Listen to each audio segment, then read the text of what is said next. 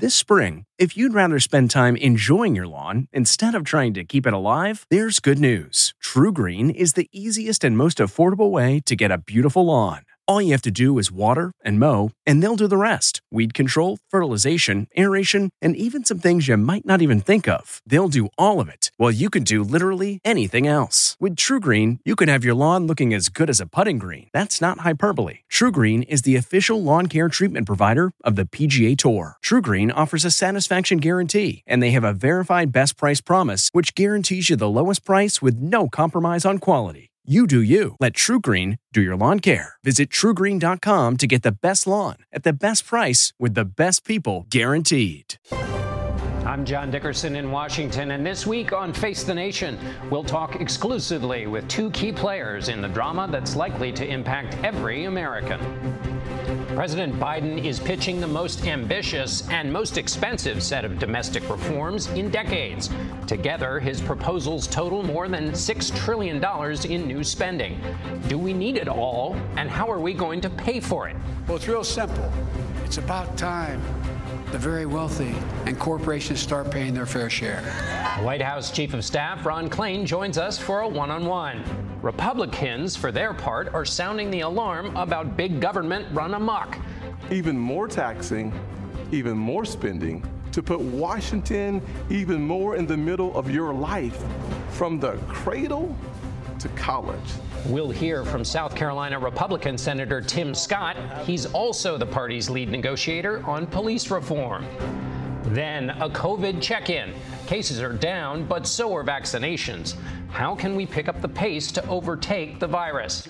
We'll talk with former FDA Commissioner Dr. Scott Gottlieb. And 100 days into the Biden presidency, Americans weigh in. It's all just ahead on Face the Nation.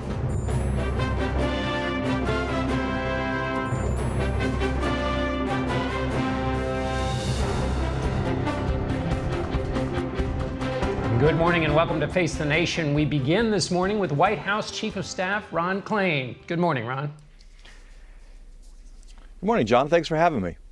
As we come on the air this morning, there are reports that the Iranian government has agreed with the West to release some detainees. What can you tell us about that? John, I can tell you, unfortunately, that report is untrue. There is no agreement to release these 4 Americans. We're working very hard to get them released. We raise this with Iran and our interlocutors all the time. But so far, there's no agreement to bring these 4 Americans home. Sometimes in these kind of things, the other country will rush to the microphones to force your hand. Do you feel that? No, again, we're working hard to bring these Americans home. When we get that done, we'll obviously be delighted to announce that news. Let's talk about the president's number one priority, vaccinations. There is something called vaccine hesitancy. This week, vaccinations were down 10%. The director of the CDC says places the virus will strike next are where there have not been vaccinations. Given the president's focus on this, what can he do to increase incentives for people to get vaccinated? Our Dr. Scott Gottlieb says there's a big portion of people who just aren't finding the time for it. It's not that they're against it, it's just not convenient. Yeah. Well, I agree with Dr. Gottlieb on that. We're doing a lot to make it more convenient. Starting just a week ago, 40,000 pharmacies now have the vaccine. Many of them have already walk-in hours. We're trying to expand that. We launched last week a way you can text. You can text your zip code to 468-862 and get text back to you locations near your home where you can go get vaccinated. So we definitely need to make it easier. Look, we've made so much progress, Scott. More than 50%, close to 55% of Americans have gotten one shot. This program is still moving with amazing pace. 1 in 10 Americans got a shot in the last 10 days. 1 in 10 Americans will get a shot in the next 10 days. We're still vaccinating millions of people a day. We've got a lot of work left to do. We do want to make it easier and more convenient for the next group of people to get the shot. Yesterday in India, a staggering 400,000 cases. The Indian Prime Minister called the president and asked him to join an effort to lift patents on the vaccinations so they can be produced. Where's the president's head on that? You know, we are rushing aid to India. We are sending 5 of those giant C-5 planes, which include medicine supplies, and the supplies for India to make its vaccines. India has its own vaccine, the Covishield vaccine. Production slowed there because they don't have the scarce raw materials to make that. We've sent enough raw materials to make 20 million doses, immediately more of their vaccine. Intellectual property rights is part of the problem, but really manufacturing is the biggest problem. We have a factory here in the U.S. that has the full intellectual property rights to make the vaccine. They aren't making doses because the factory has problems. But quickly, the Prime Minister asked the President to lift it. Yes or no, will he? Or call for lifting? Our U.S. Trade Representative, Catherine Tai, is going to the WTO next week to start talks on how we can get this vaccine more widely distributed, more widely licensed, more widely shared. We're going to have more to say about that in the days to come. Okay, Ron, on the domestic front, the president's proposals, it seems like he's trying to do two things: sell a whole bunch of programs and a mindset. So there's family leave, broadband. It's quite a list. But he's also arguing basically that government is good in American life. And what I wonder is, at a time where we have low faith in government and institutions, can the American people handle that big of that much change in their life that the president's offering them? Well, John, I think what the president's offering them is what political figures, Democrat and Republican, have talked about for decades. Let's fix our bridges and roads. Let's give people family leave when they have a new child or a sick parent. Let's get kids universal pre-K. These are pretty basic things. And I think that Washington has talked about them for decades. The bold thing that President Biden is doing is laying out a plan to actually deliver them, a way that these things, these long promised things, finally actually happen.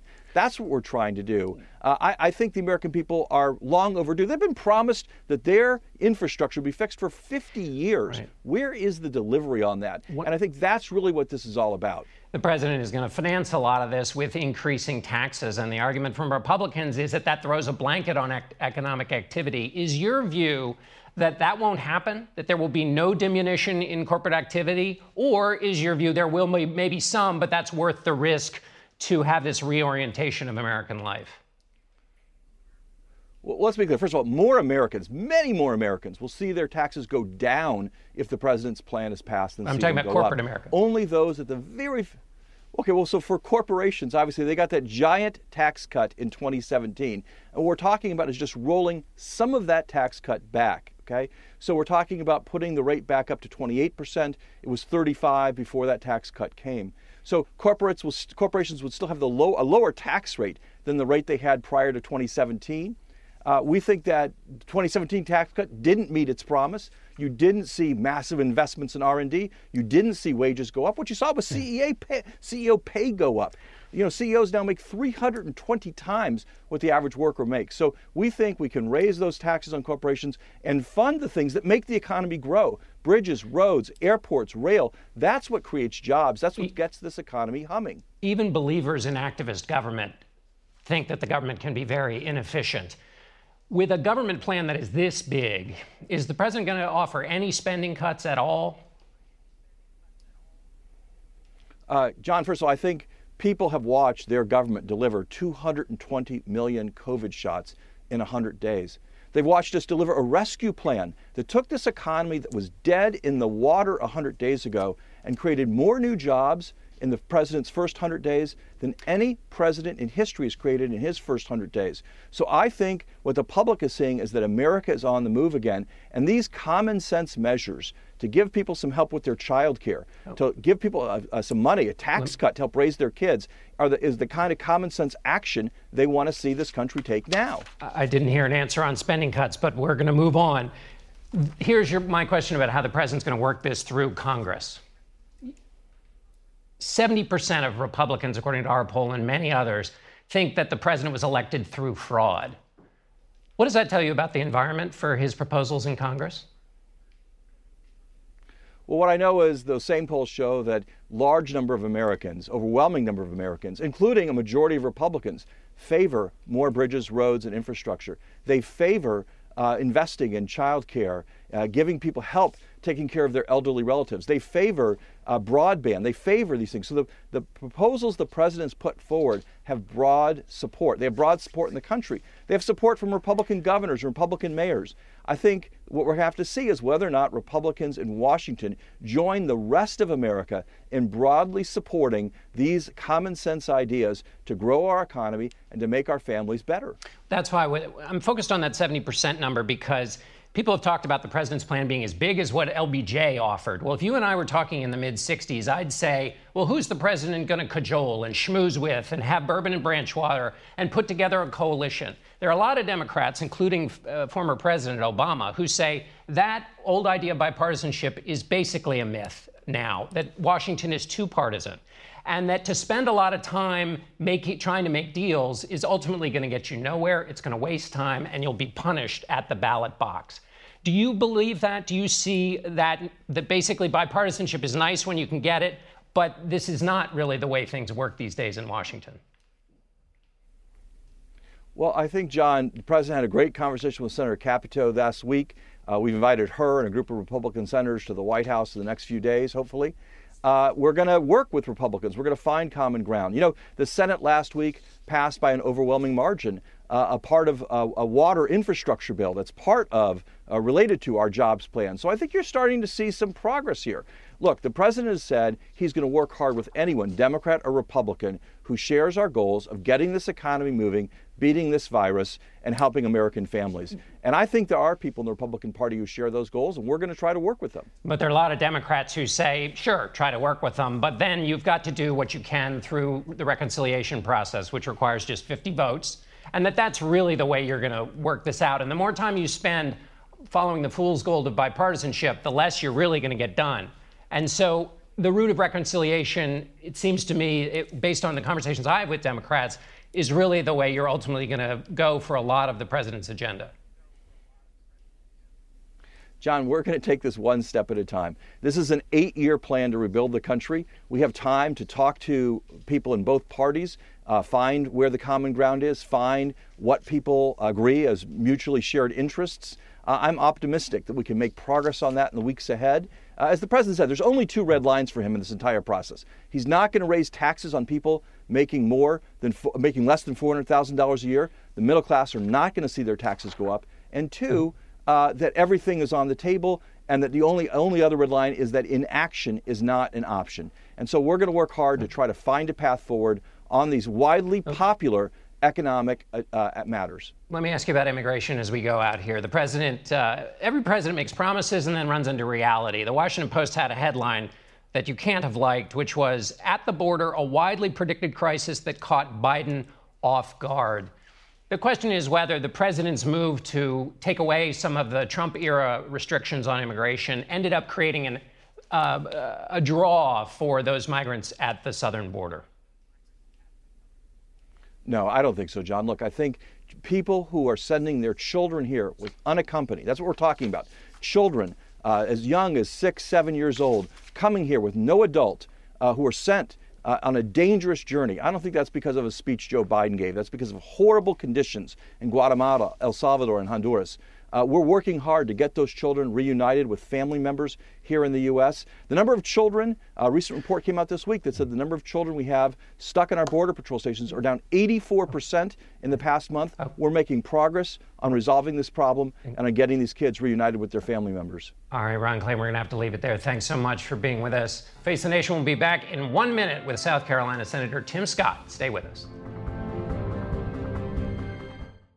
It's 3 o'clock somewhere. Time for a My Mochi ice cream snack. My Mochi ice cream is cool, creamy scoops of premium ice cream wrapped in sweet, pillowy dough. And get this, all of My Mochi's fabulous flavors, like strawberry, mango, double chocolate, and cookies and cream, are only around 80 calories per piece. Talk about a guilt-free, indulgent experience. Each box of My Mochi ice cream has 6 perfectly portioned, gluten-free mochis that are great for grab and go. So feel good while curbing your afternoon cravings or the midnight munchies. Yeah, you know who you are with the joyfully chill sensation of My Mochi ice cream.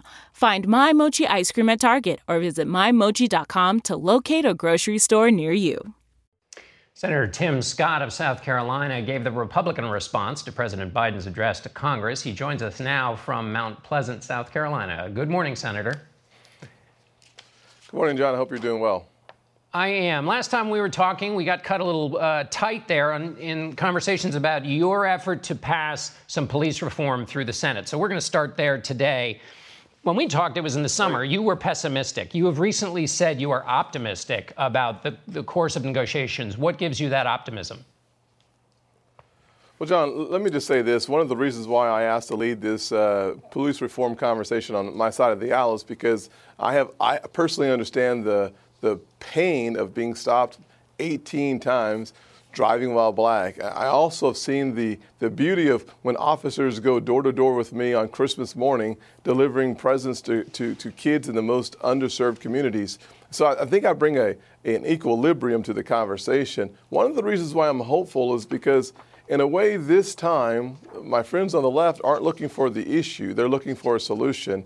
And the things that I offered last year are more popular this year. That gives me reasons to be hopeful. And frankly, John, I was thinking about this.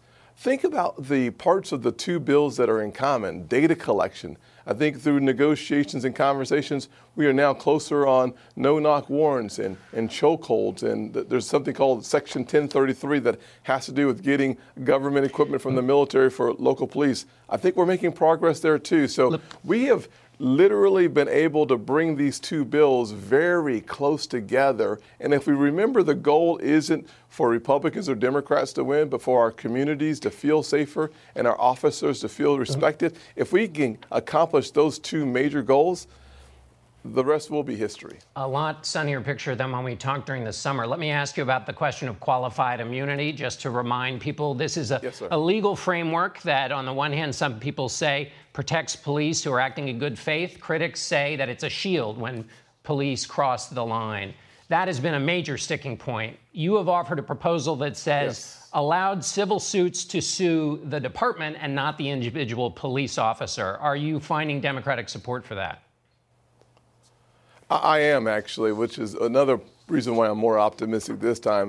What we want to do is make sure that the bad apples are punished, and we've seen that through convictions from Michael Slager in 2015 when he shot Walter Scott in the back, and to recently, just last several days, on the George Floyd convictions. Those are promising signs, but the real question is, how do we change the culture of policing? I think we do that by making the employer responsible for the actions of the employee. We do that with doctors, we do that with lawyers, we do that in most all of our industries. And if we do that in law enforcement, the employer will change the culture. So as opposed to having one officer change or not change, we'll have all officers transforming because the departments are taking on more of that burden. And frankly, as I spoke with family members on Thursday, they were very receptive to that proposal because what they're looking for is something that shows progress. I think that does it. When you talk about changing the culture, I wonder what your assessment is of, in your own party, how many people think there is a need for police reform at all. Tucker Carlson is very influential with the Republicans, and he quoted you and many others who said after the Chauvin verdict, there's more work to be done.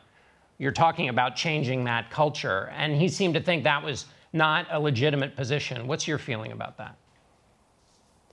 Well, one of the reasons why I started our conversation, John, with reality, that as a United States Senator, I've been stopped several times in the last 3 years in the Capitol and on the streets throughout the country. So I'm not having a conversation about some theory or philosophy. I'm saying that there is a way for us to restore more confidence from communities of color and say to our officers, we want character-driven officers responding to crises in neighborhoods. Those are two things that we can accomplish. I think my party, significant numbers in my party, have already said to me, we will go where you go on this issue as long as I can explain my position, and we're going to do that. Let me ask you about your theory about race. You said America is not a racist country in your response to the president. The president has subsequently said he agrees with you. But you've also said, so there's some common ground there. You've also said to suggest there aren't racial challenges and patterns is for someone to be blind. And you've also said that the system is breaking the back and breaking the spirit of millions of people in our country. And you're talking about Black Americans who are being affected by that system. So help people understand when you say it's not a racist country, but then you do talk about a system that targets Black Americans. You've talked about it today. Help people square those two statements. Sure, absolutely. Well, first, let me say, thank goodness that finally our president, our vice president, and one of the leaders in the Democrat caucus in the House, Jim Clyburn, have all come forward and said exactly what I've been saying for a long time. America is not a racist country. The question is there a lingering effect after a couple of centuries of racism and discrimination in this nation? The answer is absolutely. The question we should be debating and fighting over is how do we resolve those issues going forward? One side says, I'm going to take from some to give to others. Fighting bigotry with bigotry is hypocrisy. It just doesn't work. The second, our side, what I've suggested is let's expand opportunity and make sure that we are fully equipped for the challenges of the future. One of the reasons why we have fought for and won the highest level of funding for historically Black colleges, Republicans leading that fight, is because I understand that if I can level the playing field in education, we will actually see human flourishing like we've never seen before. If we focus our attention in healthcare, as we have on sickle cell anemia or on opportunity zones for bringing resources into poor communities, we'll see what we have seen, which is the unemployment rates hitting all-time lows for African Americans, Hispanics, 70-year low for women. Those things actually matter, John. Yeah, but when you say one side is talking about taking from one side to the other, I mean, this is, people pay taxes, and there's an argument that the taxes that are paid should go to communities that we've seen, especially under COVID-19, have been disproportionately affected, and that's laid bare a lot of the inequities. So you're not saying that making sure that there's money that goes to those Black communities is a bad thing. Well, John, let me say it differently. When you pass a COVID package with $2 trillion of spending, and in your package you hide in there, if you are a Black farmer, we will give you resources, but if you are a white farmer, you're excluded from those same resources. That's taking from one to give to the other. It's one of the reasons why in the 1990s, the USDA had to pay out the Pickford settlements to Black farmers for taking from them to give the white farmers. So we're going to reverse that and call that a way of creating fairness in our country? That doesn't really work. Of course, they would argue that they're trying to deal with that system and the inequities you talk about. But let me ask you about taxes here, because that's a part of this argument, too. Sure. The president says 55, the largest corporations pay no corporate taxes. Polls consistently show 70% of the country thinks that the system is tilted towards the powerful. Why isn't it just making corporations pay their fair share to inch up the corporate tax rate, as the president has suggested? Well, the real reason, John, is a simple reason, and this is what I think is kind of stunning that we're missing in the conversation, and you asked that of the White House Chief of Staff recently, or earlier. We have competition. America has global competitors whose tax rates are lower than we are right now at 21%. Therefore, by taking it to 28%, you actually rebalance the world against American workers. It's one of the reasons why the Biden plan suppresses wages long term and slows the growth of our economy, because our competition is significantly lower than ours. You cannot compete in a global competition with higher taxes versus lower taxes and expect to win more of the contracts. That's kind of simple. I want to get you on the record about one final thing, if I may, Senator. You talked about having an honest conversation about common sense and common ground. 70% of your party think that Joe Biden is illegitimate because the election was stolen. How do you have common ground with that belief? Well, by moving on, the election is over. Joe Biden is a president of the United States. The legitimate president. And now what we have to wrestle with, of course he is. Well, now what we have to wrestle with is, can we spend $6 to $6.5 trillion and raise taxes by $4 to $4.5 trillion and create a better America? My answer is no, because the American government can't be responsible for everything. Senator, thank you so much. If you're not able to watch the full Face the Nation, you can set your DVR, or we're available on demand. Plus, you can watch us through our CBS and Paramount Plus apps. We'll be right back with former FDA Commissioner Dr. Scott Gottlieb, plus a conversation with voters on Face the Nation. Stay with us.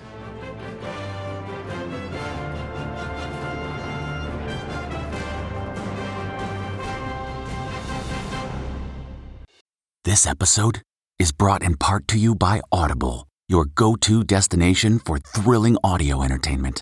Whether you're looking for a hair-raising experience to enjoy while you're on the move, or eager to dive into sinister and shocking tales, Audible has an exclusive collection of thrillers from best-selling authors that will keep you on the edge of your seat.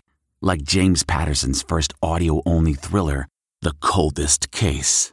Experience stories like never before, where every chilling detail is brought to life by captivating sound design. Plus, as an Audible member, choose one title a month to make yours forever. And now, new members can try Audible free for 30 days. Just visit audible.com/WonderyPod or text WonderyPod to 500-500. That's audible.com/WonderyPod or text WonderyPod to 500-500.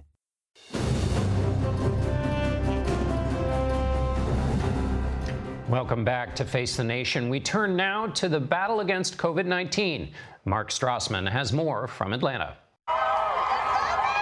COVID America is eager for moments of magic. Disneyland obliged. Welcome back, everyone. Welcome home. 13 months after viral dread sidelined Mickey and Minnie, the California park has reopened, though changed like all of us. You have to have the ears, the whole outfit, and now you have to have the mask too. To pandemic officials, the real pixie dust is injected, not sprinkled, and needs more believers. If you go to a hospital or worse, you die, all because you chose to not get vaccinated, that would really be a tragedy. More than 1 in 4 Americans has been fully vaccinated. As a daily average, 2.6 million more people got a shot over the last week. That's down sharply. The shortfall is demand, not supply. In the Northwest, a plea for young people to get the shot as cases start to spike again. Take Oregon. Hospitalizations have nearly doubled in the past week. COVID-19 is now knocking more younger people off their feet. Millions of Americans refuse to give the vaccine a shot. We will not be silenced. Some are never vaxxers. Others assert freedom of choice. But to most objectors, it's the science, a vague, visceral skepticism that Operation Warp Speed moved too fast. At stake, America's herd immunity, keeping new variants at bay and getting fully on the other side of this pandemic. Your first time here? It is. The economy is getting there. In general, we're already back to the pre-COVID levels. People want to spend. Help wanted signs are everywhere, even on the menu. I've hired more people now that never worked in restaurants before than ever. They're gearing up for a hot summer in Las Vegas, the Disneyland for adults. When will Vegas be back? To all those who ask, the comeback is here now. Same for here in Georgia. A rollback of COVID restrictions starting this weekend for businesses including gyms and movie theaters. Restaurant staff no longer have to wear masks. And all of that is worrisome to health officials. John? Mark Strassman, thank you. The situation in the United States is definitely improving, but that's not the case in some other parts of the world. Here's senior foreign correspondent Elizabeth Palmer. Good morning. Mass vaccination is at last bringing COVID under control in Europe, but there are still hot spots across the world right now, first and foremost in India. Yesterday, it set a grim record, more than 400,000 new cases. To say hospitals are overwhelmed is an understatement. Medical staff are working flat out against huge odds, and everywhere there's a shortage of oxygen. People wait for hours in the street to refill tanks for home care. A Sikh temple in East Delhi even set up curbside oxygen distribution for the very sickest, like Abu Sadat, whose brother has been trying to get him into the hospital for a week. No more beds in the hospital. More than 3,500 Indians died yesterday. Makeshift crematoriums have even sprung up in parking lots, with the fires going day and night. International aid, including oxygen from the U.S., is arriving, but not enough to end this crisis anytime soon. The other hot spot on the planet is Brazil, with a per capita death rate right now even higher than India's. And the virus is still spreading fast, thanks to people obeying rules on mask wearing and social distancing sporadically or not at all. Speaking of no social distancing, how about this? A government-sponsored rave. 3,000 young people tested to make sure they didn't have COVID were invited to party in Liverpool. They'll now be tested every day to find out if mass events like this can take place safely over the summer. Liz Palmer reporting from London. Thanks, Liz. We go now to former FDA Commissioner Dr. Scott Gottlieb. He sits on the board of Pfizer, and he joins us from Westport, Connecticut. Good morning, Dr. Gottlieb. Good morning. Before we get to the international picture, I want to get your weekly update on where things stand right now in the United States. Look, the situation in the U.S. continues to improve, and I think in the coming weeks we're going to see an acceleration in the decline in cases. And one of the big reasons is vaccination. We've vaccinated 145 million Americans who've had at least one dose. About 100 million Americans have been fully vaccinated at this point. This has been a monumental achievement, rolling out this vaccine, getting that many Americans vaccinated, and it's going to continue. We'll continue to chip away at it. The rate of vaccination is going to slow in the coming weeks, but we'll continue to pick up more people as we get into the summer. And if you want to get a harbinger of what it's going to look at San Francisco right now. About 71% of people in San Francisco have had at least one dose of vaccine. 47% have been fully vaccinated. They're recording about 20 cases a day. They have about 20 people who've been hospitalized. So they've dramatically reduced COVID in that city. And it's largely a result of vaccination. I think that right now the gains that we're seeing across the country are locked in. We're entering warm months when this is going to create a backstop against continued spread of the coronavirus. And so we're locking in these gains. You mentioned San Francisco. Let me ask you about New York City. Mayor Bill de Blasio has said New York City will fully reopen on July 1st, even though New York State has the sixth highest count of new cases over the last 7 days. What's your assessment of that decision by the New York mayor? Look, I think as we look out into the summer, we're going to be able to resume normal activity or something resembling normal activity. There's still going to be a layer of protection on top of what we do. I think people are still going to be cautious, but this is going to be a relatively quiescent summer when it comes to coronavirus spread. New York's doing a lot of testing. New York's leading the country, really, in testing, so they're turning over a lot of their cases, and we're not even capturing all the negative tests. There's a lot of testing going on at home now with at-home tests that aren't necessarily getting reported unless they're positive cases. So I think the positivity rate around the country is even lower than what we're recording. But we're seeing cases come down. We're seeing hospitalizations come down, which is really the hardest measure of the overall impact of COVID. Hospitalizations are a pretty good indicator of where the direction is heading, and they're coming down as well. So I think these gains are pretty sustainable at this point. Let me ask you about India. There is a travel ban for travel from India. Do you think that's a good idea? Well, I'm not sure what we're hoping to accomplish. If the goal is to try to prevent introduction of virus into the United States, there's plenty of virus here already. If the goal is to try to prevent introduction of that new variant 617 that's circulating in India, I assure you it's here already. So we're not going to be able to prevent its introduction. These travel restrictions could serve a purpose, but we need to be clear about what that purpose is. Right now, we still have restrictions in place against travel from China and the UK. That doesn't make a lot of sense. So I'm not really sure what the overall strategy is around these continued travel restrictions that we have in place.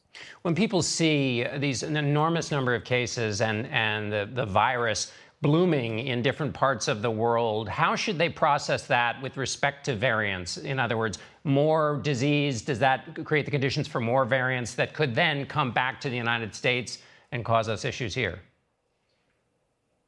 Look, that's absolutely the case. The more that this virus continues to circulate, the more it's going to continue to mutate. But the reality is that these variants aren't just cropping up in one market and then migrating around the world. They're cropping up simultaneously in every market. You're getting what we call convergent evolution, where the same mutations that are arising in other parts of the world are also arising here spontaneously. There's probably a finite number of ways that this virus is going to try to mutate to evade our immunity, and it's testing us everywhere in the world. So the same mutations that are arising in other parts of the world are arising here as well. They just haven't gotten a foothold here, in part because we've been vaccinating our public. A lot of people are thinking about what they're going to do with their kids this summer. What is your assessment? What's going to happen, do you think, in terms of being able to vaccinate those under age 16, say in the 12 to 16 age range? Look, I'm hopeful that the FDA is going to authorize the Pfizer vaccine. The company I'm on the board of has applied for permission to start giving its vaccine to 12 to 15-year-olds. I'm hopeful the FDA is going to authorize that in a very short time period. And I think once that gets authorized, I think you'll pick up probably 5 million kids will get immediately vaccinated. There's about 17 million children between the age of 12 and 15. I think we'll pick up about 5 million immediately. I think probably another 5 to 7 million will get vaccinated over the course of the summer before the school year. So that will be incremental Americans getting vaccinated against COVID and hopefully providing protection in an age group that has been susceptible to the infection. Older kids are more susceptible, certainly, than younger kids.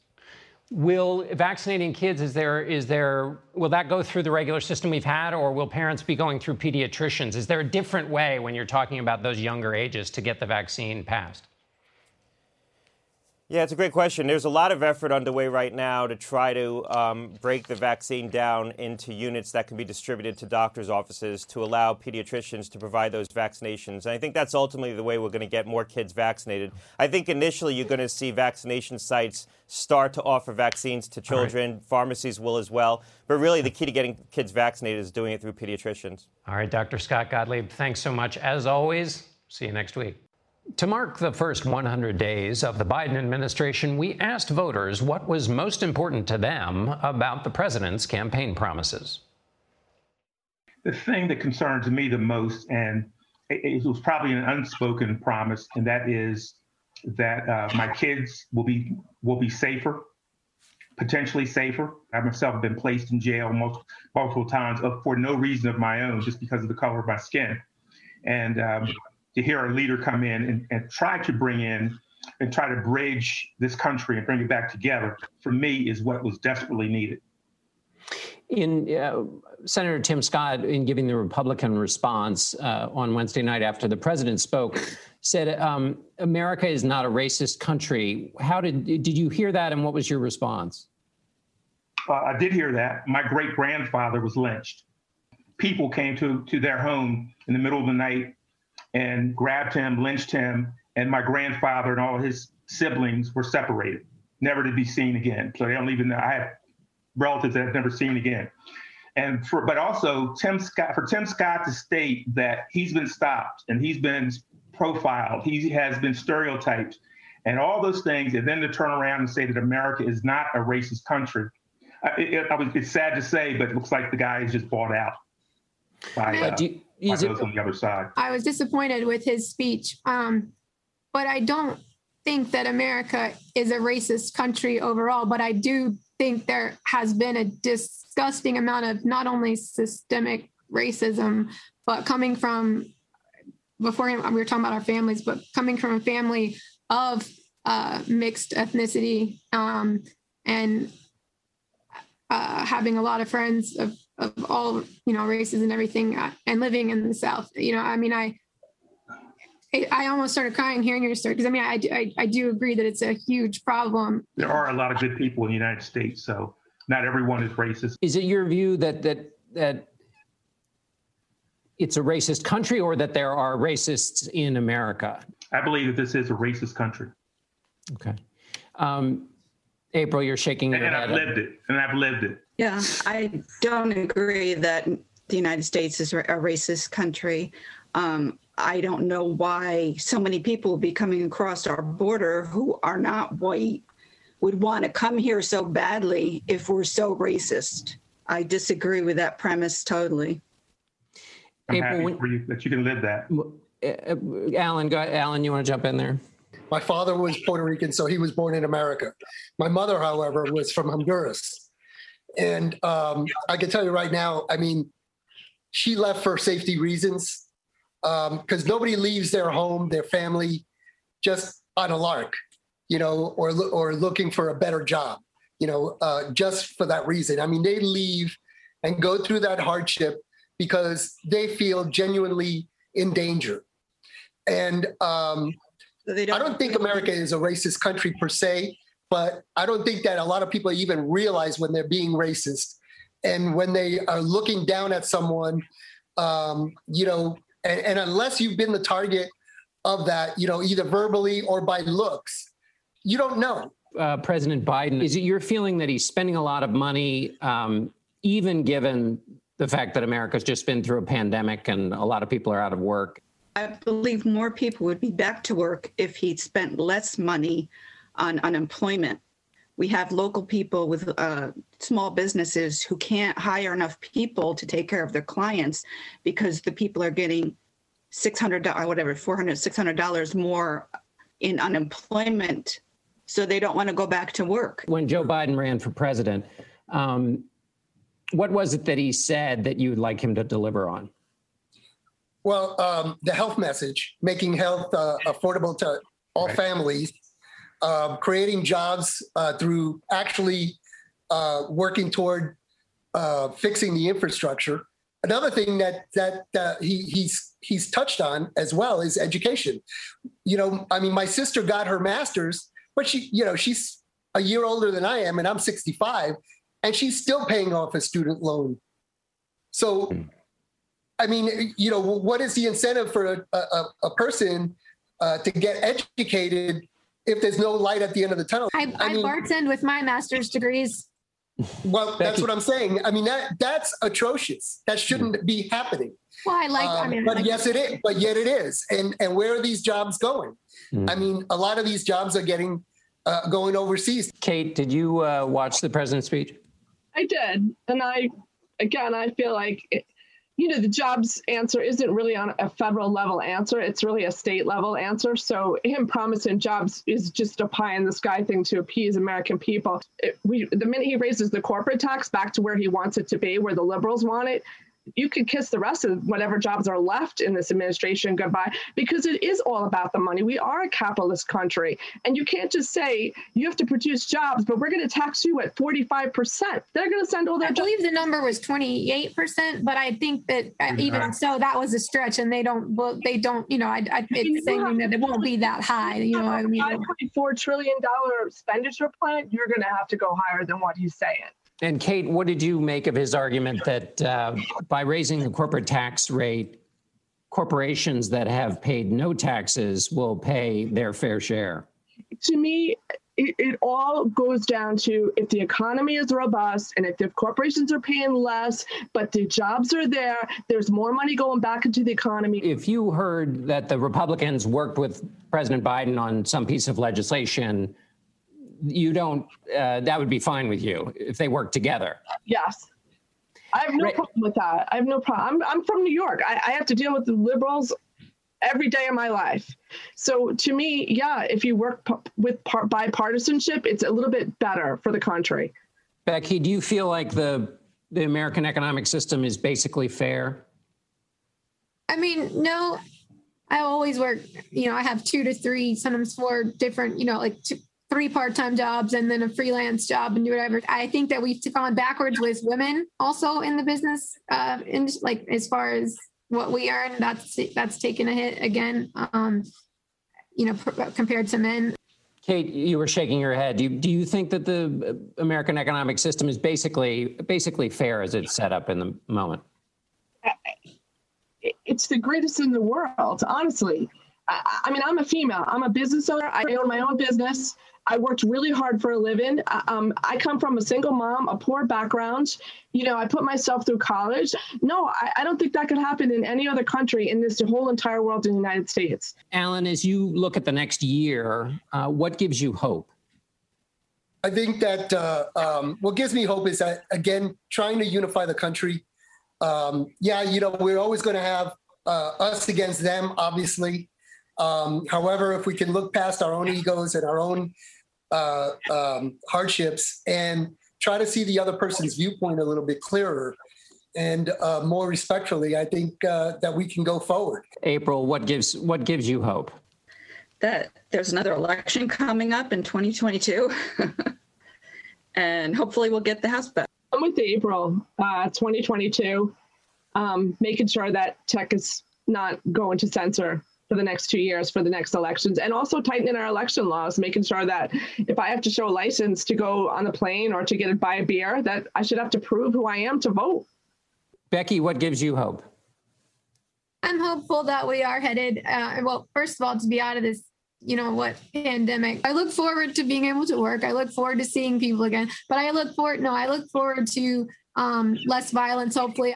Ray, what gives you hope? I think all of us were just tired of waking up every day, looking at our phones to see what in the heck has happened over the night, and what other fear mongering was taking place as a result of some tweets or whatever. But I think that now we have a good leader in place who's going to help us move forward in the right direction. And we'll be back in a moment. This podcast is supported by FedEx. FedEx offers fast delivery, more visibility, simple returns, and weekend home delivery to 98% of the U.S. population on Saturday and 50% on Sunday. With FedEx, you get picture proof of delivery, ensuring you always know where your package is. Returns are simple with packageless and paperless returns. Plus, FedEx Ground is also faster to more locations than UPS Ground. See the FedEx service guide for delivery information. So, what are you waiting for? See what FedEx can do for your business. Absolutely, positively FedEx. We end today with a tribute to all the people who paved the path to Americans becoming vaccinated. When doctors Catalin Carrico and Drew Weissman got their COVID-19 vaccines last December, they received a standing ovation. They were at the end of a global vaccine bucket brigade that they had helped start. Their life's work with mRNA was at the center of the cure in those syringes going into their arms. It had helped doctors like BioNTech's Ugur Sahin and Özlem Türeci, who joined the vaccine push with Pfizer scientist Katherine Jansen. We can call it a miracle, but a miracle always has a sense of it just happened. It didn't just happen. Next in the brigade were the volunteers who tested the new vaccine. Jennifer Haller was the very first to participate in the Moderna trial. The value that I'm going to add to, hopefully for everybody, will certainly outweigh any risks that could happen. The vials spun through their factory chutes, quickened by Operation Warp Speed. D-Day was the beginning of the end, and that's where we are today. Airlines and shipping companies took it from there. Do you feel like you were delivering hope this morning? Absolutely. We know it's going to make a meaningful difference in the lives of so many. Pilots handed to truck drivers. After many years, the UPS, this has been my most important load that I've hauled. The supply was spread over 60,000 vaccination sites, including the one at the New York Department of Health, where it went into my arm. The visit was an efficient ballet of injection where nurses and volunteers ministered to people from all walks of life who were polite, orderly, and grateful. This is not an exhaustive list of all those who lent a hand in turning an idea into a cure, but the winding chain of effort illustrates the magnitude of the toil of thousands, most of them out of sight, which has led to over 146 million Americans being vaccinated. Hearts lightened, summer plans opened, hugs finally deployed. We are grateful beneficiaries. Our gratitude is tempered, though, by the stark sorrow of the pandemic that is still shaking our world. The links in the chain of vaccination have given those of us who received it a chance at the future. As a recipient, thank you. I hope that all of that work will inspire all of us to be worthy of it. Before we go, some very happy news to share. There's a new member of our Face the Nation family. Malik Murphy Yacoub arrived Wednesday. Margaret, her husband Yato, and big brother Eamon sent us this photo to share with you. Welcome to the world, Malik.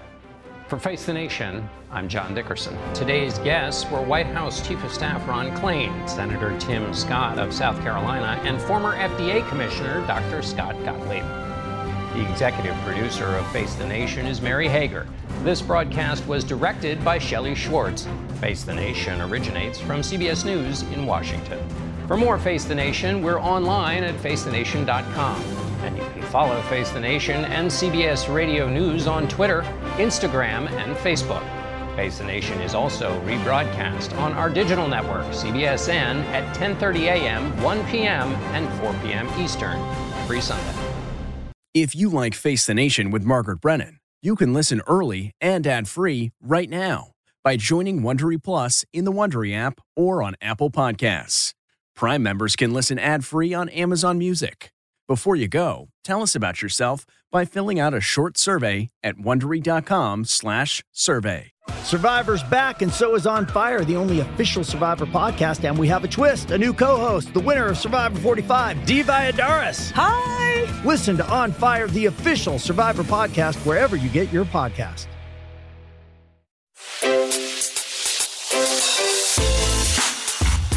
Hi, this is Jill Schlesinger, CBS News business analyst, certified financial planner, and host of the Money Watch podcast. This is the show where your money is not scary and it's not boring. It is a show that's all about you. It's your questions that make it possible for me to provide unconventional and entertaining insights on your money, and maybe more importantly, on your life. I'm going to be your financial coach, someone who brings common sense and an insider's perspective on how to manage your money and your emotions. And I promise we are going to have a little bit of fun along the way. Have a question from retirement to career changes to college funding? Just send us an email at askjill@jillonmoney.com. Follow Money Watch wherever you get your podcasts. You can listen ad-free on the Amazon Music or Wondery app.